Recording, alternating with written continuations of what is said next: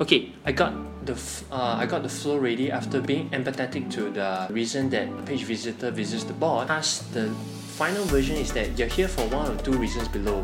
1. Keying in a code that Min-An said. 2. Question that you need answers. Let me know your selection below, and I have two buttons. First button is I have a code. 2.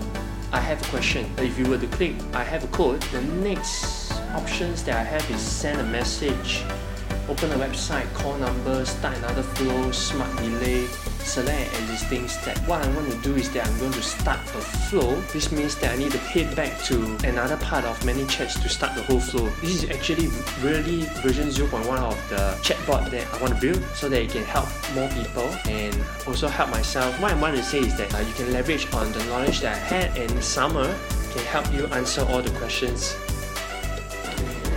Hey guys, this is Min-An.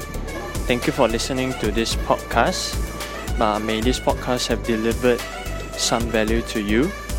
If you'd like to watch the video or perhaps follow me, you can do it either on Instagram or YouTube.